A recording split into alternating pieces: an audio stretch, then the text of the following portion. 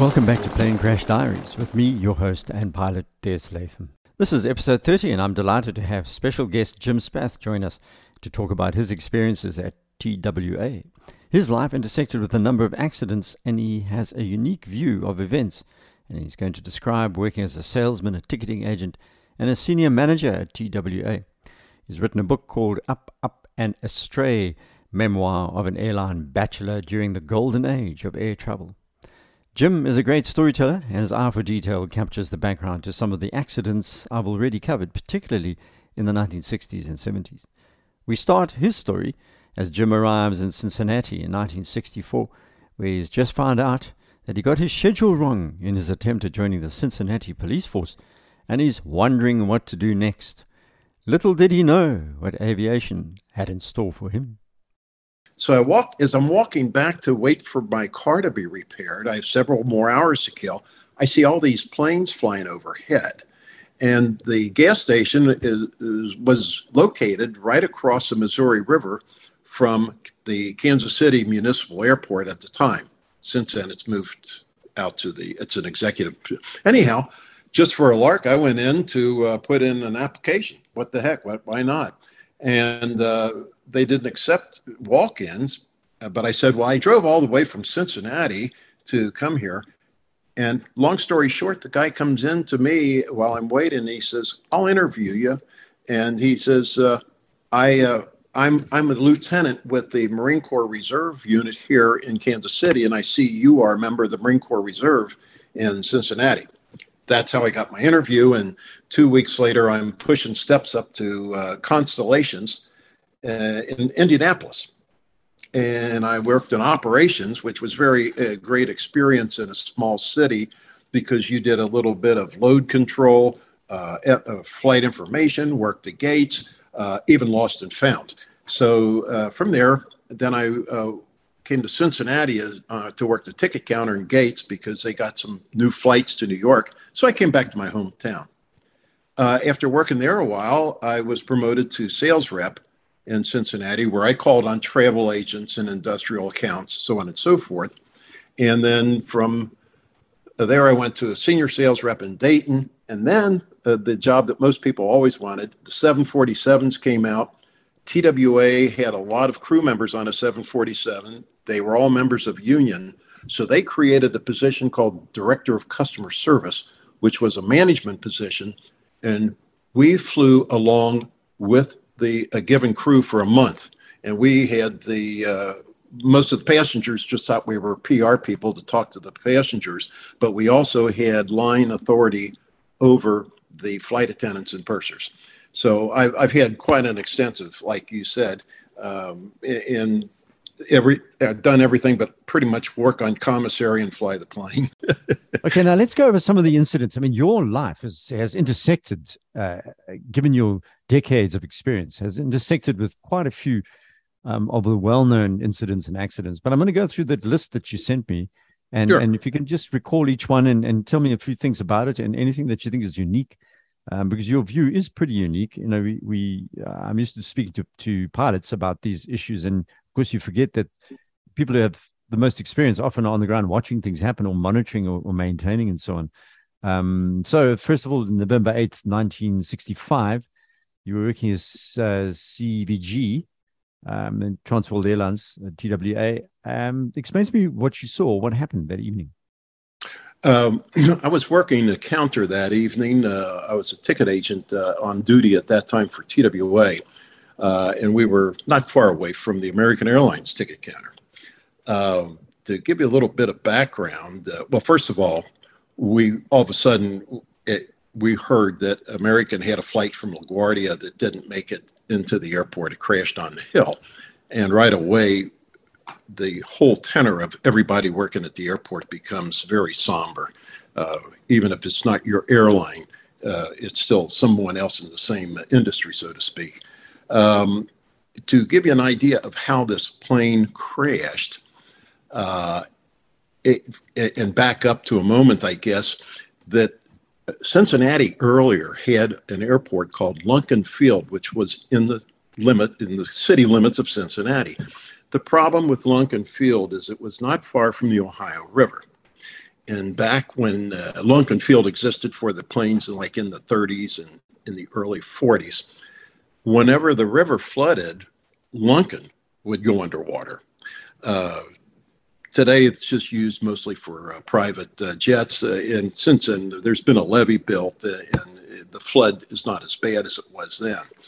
Well, at that time, right after the Second World War, Senator Alben Barkley of Kentucky said, hey, in northern Kentucky, we have up on what you might say is a mesa, an old Army Air Corps base, and we could use that for Cincinnati's airport. And it would only be like a 15-minute drive once you crossed the river from downtown Cincinnati into Kentucky.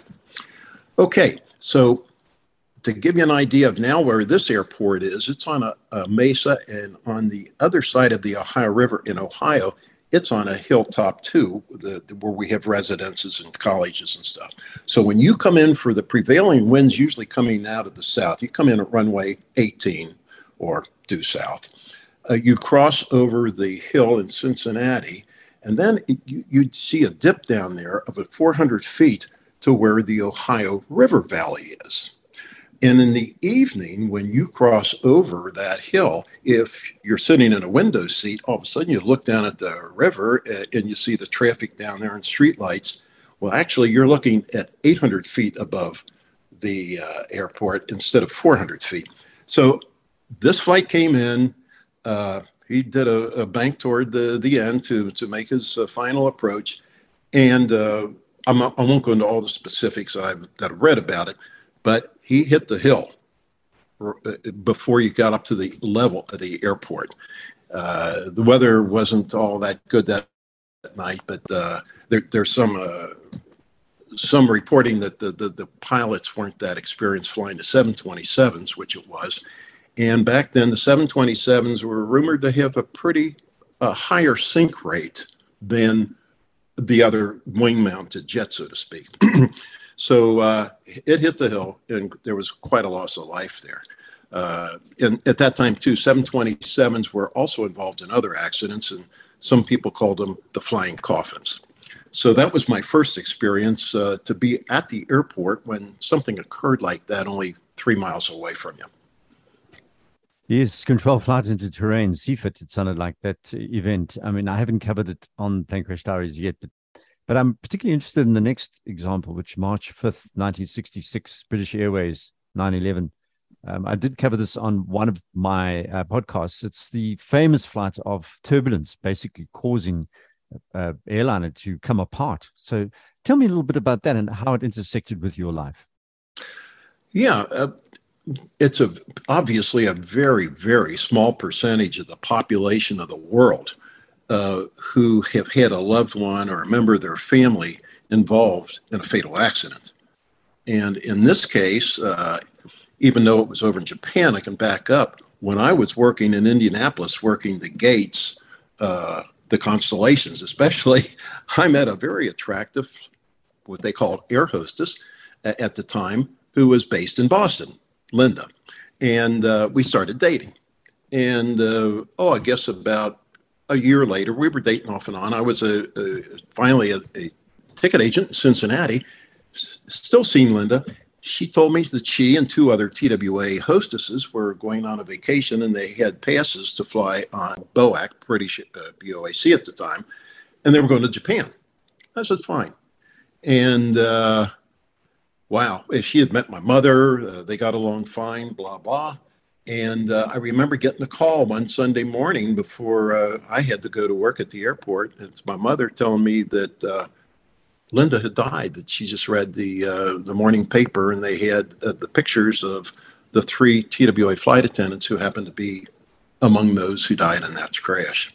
Yes, and it was even more macabre because the passengers obviously looked out the window on the way out, and they saw the burnt remains of Charlie Papa 402, as you point out. And airline had crashed, I think, the day before, if I'm correct. Yeah. And I think there was another aircraft accident around Tokyo a couple of weeks before that.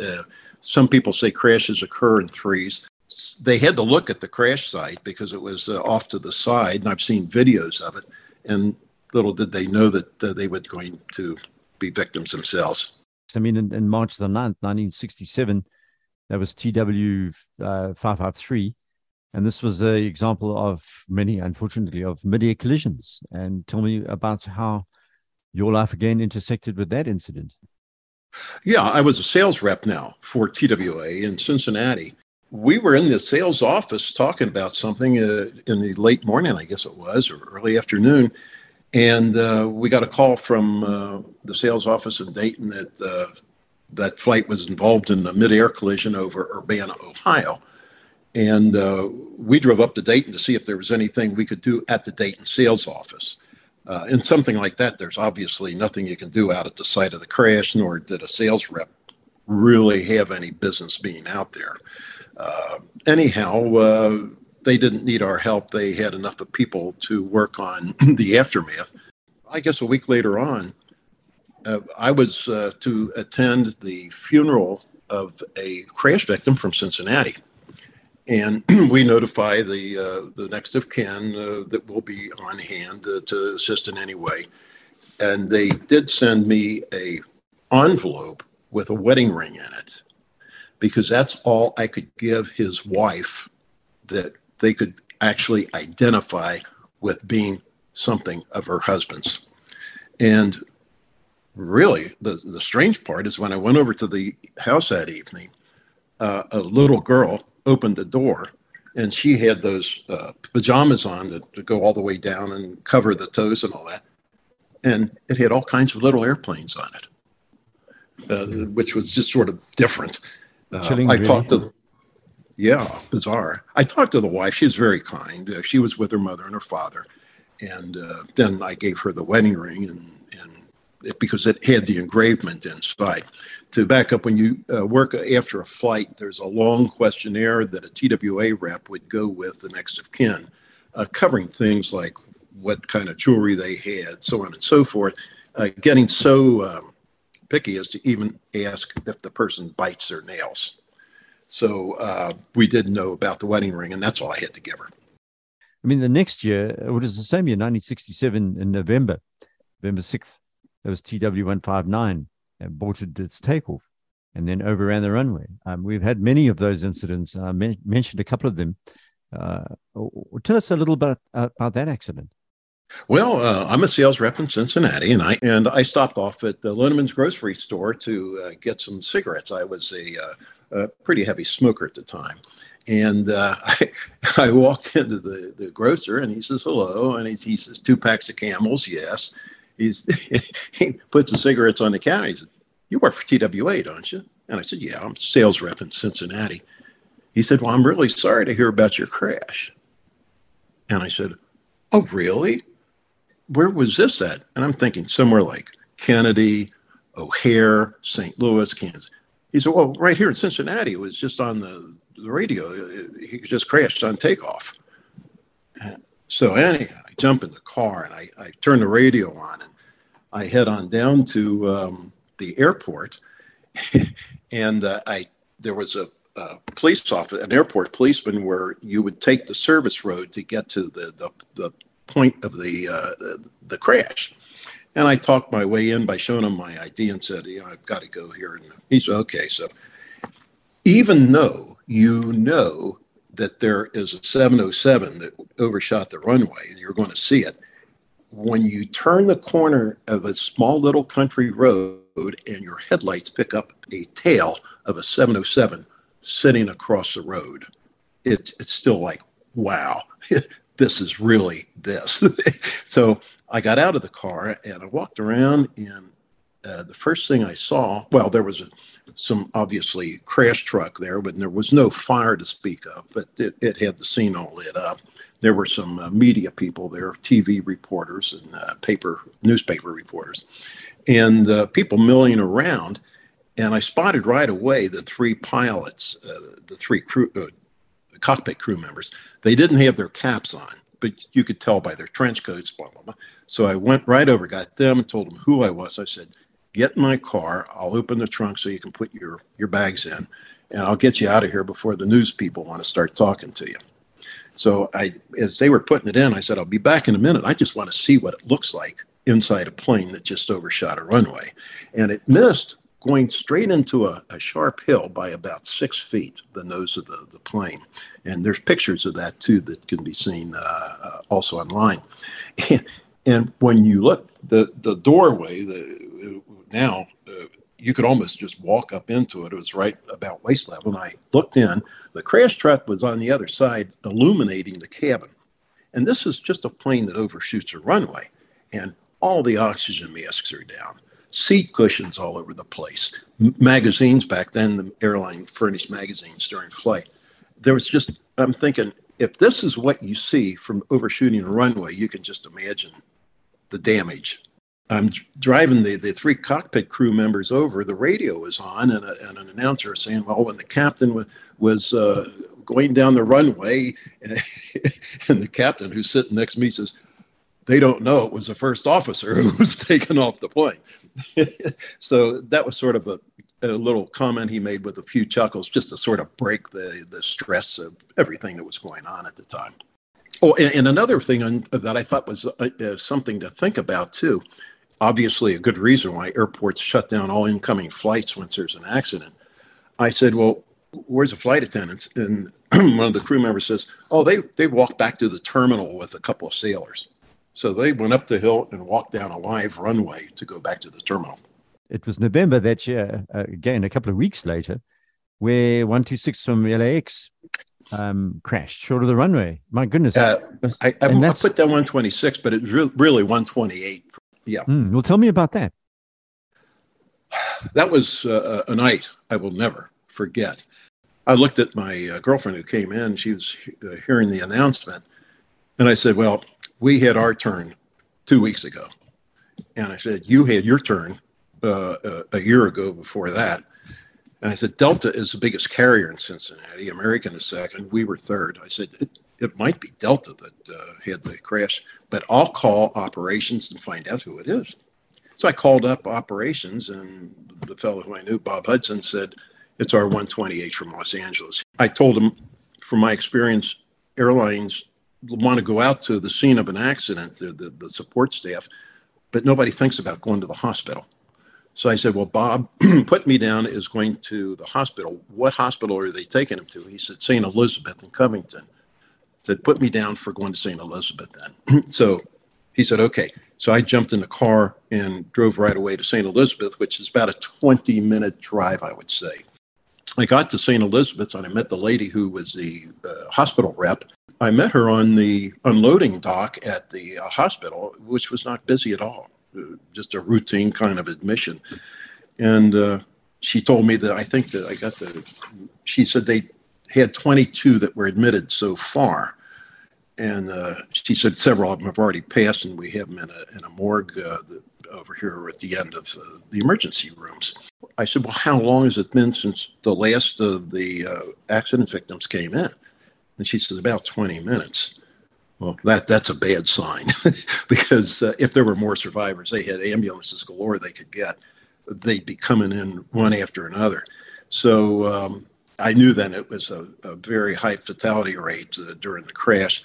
So I went into the office and made a few phone calls, and I started getting phone calls from like CBS in New York, ABC, wanting to know what I could tell them. And all I could tell them is what kind of an aircraft it is, where it was coming from. And back in those days, you didn't have the hub and spoke. So it originated in Los Angeles, came to Cincinnati, but then the same flight went on to Pittsburgh and Boston. There was a lot of one-stop flights available that existed during those days. And I'm in the room answering a few calls, and a Newport, Kentucky detective walks in, and he says, there's a hostess in the operating room that wants to talk to a TWA rep. Okay, so I followed him. I've never been in an operating room when they had an operation going on. I've been in there obviously as a patient, but it's weird to walk in there and I see this lady on the table. She had a leg injury and they were cauterizing it and powdering it down. And I could see that she had most of her hair burned off and lots of facial scratches. And I was really surprised when she said, oh, hi, Jim. It was Ellie Kurtok, a very nice young lady who knew me from ramping her flights, working her flights in Indianapolis and Dayton when I worked the gates. And I said, "Oh my gosh, how are you?" It's stupid to ask. And she says, "He came in too low." I said, "Oh." And I thought, She says, "I was in the jump seat in the rear. And the first time we hit, I thought was a hard landing. And then she says, after that, we really hit hard, and I could see the fuselage open and trees." And I said, wow. And you can just imagine everybody in the operating room listening to this account that investigators would maybe say a year later, And she said, "By the way, Jim," she says, "I want you to, if you will, call the young lady who lives in my apartment building across the hall from me. She has a key to my apartment. Would you have her feed my cat?" After that, I went to the cafeteria in the hospital, and I'm sitting there trying to have some kind of a late breakfast, and it's pretty full. And there's a gentleman at a table right across from me, dressed in a suit, and he's having breakfast. And a lady comes over to me, and she says, "My fiance was on that flight. When are they going to get a passenger list?" And I explained to her that, and back then too, tickets were paper tickets. There was no electronic tickets.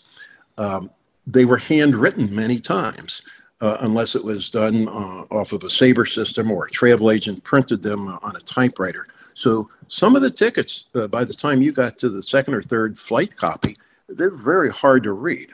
So you had that problem. You also had a problem of people using fake names. You didn't have to go through security and match your ticket with your ID. And there were family plan fares where people cheated and were fake husbands or fake kids or whatever the case might be. But when we trained for the job on board the 747s and the L-1011s, we had to take a couple days of safety training. And we learned a slogan. It's embodied in me. I think of it every time I land or take off. It's +3, -8. The first 3 minutes of flight and the last 8 minutes, about 95% of your accidents occur then. And I always think of that whenever I'm taking off or landing. It isn't over until it's over. And it was interesting taking the safety courses, because you go through all the past crashes. The instructor goes through them and analyzes them. And after you spend a day watching those films and that, you think, do I really want this job? Seeing all the ways things can happen. And where do you think we're going in aviation generally when it comes to recovery? Well, just talking about commercial aviation in general, the reason I miss the so-called golden age of aviation, we had crashes, obviously, and learned a lot from them. And thanks to those crashes, we're much safer today. But it was really fun to be an airline employee back in the golden age of aviation. As a matter of fact, I resigned from TWA after 10 years as being an in-flight director of customer service because it was no longer fun. I was still a bachelor, and when they came out with the wide-body jets and the cheaper fares, it opened the gates to multitudes of people who weren't sophisticated flyers, and it just wasn't like it was in those days. And it was so simple. I have already gone to the airport in Dayton on a whim on a couple of days off. I parked my car 10 minutes before flight time because the parking lot was right in front of the terminal. The people, obviously, the behavior of a lot of the passengers anymore is deplorable. That's Jim Spath talking about his experiences at TWA and looking at accidents from the other side, from behind the scenes. Thanks for sharing, Jim. Don't forget to look out for his book called Up, Up and Astray, Memoir of an Airline Bachelor During the Golden Age of Air Travel. Next episode, we're back to normal, focusing on the Air Canada 797 burning incident in 1983 when a DC-9 burst into flame on the runway after landing. We'll hear how that changed rules about smoke detectors, fire retardant seats, and floor lighting. Then the following episode, we'll take a look at decompression incidents, including the death of golfer Payne Stewart. A suggestion, by the way, from a listener. Until next, aviate, navigate, and communicate safely.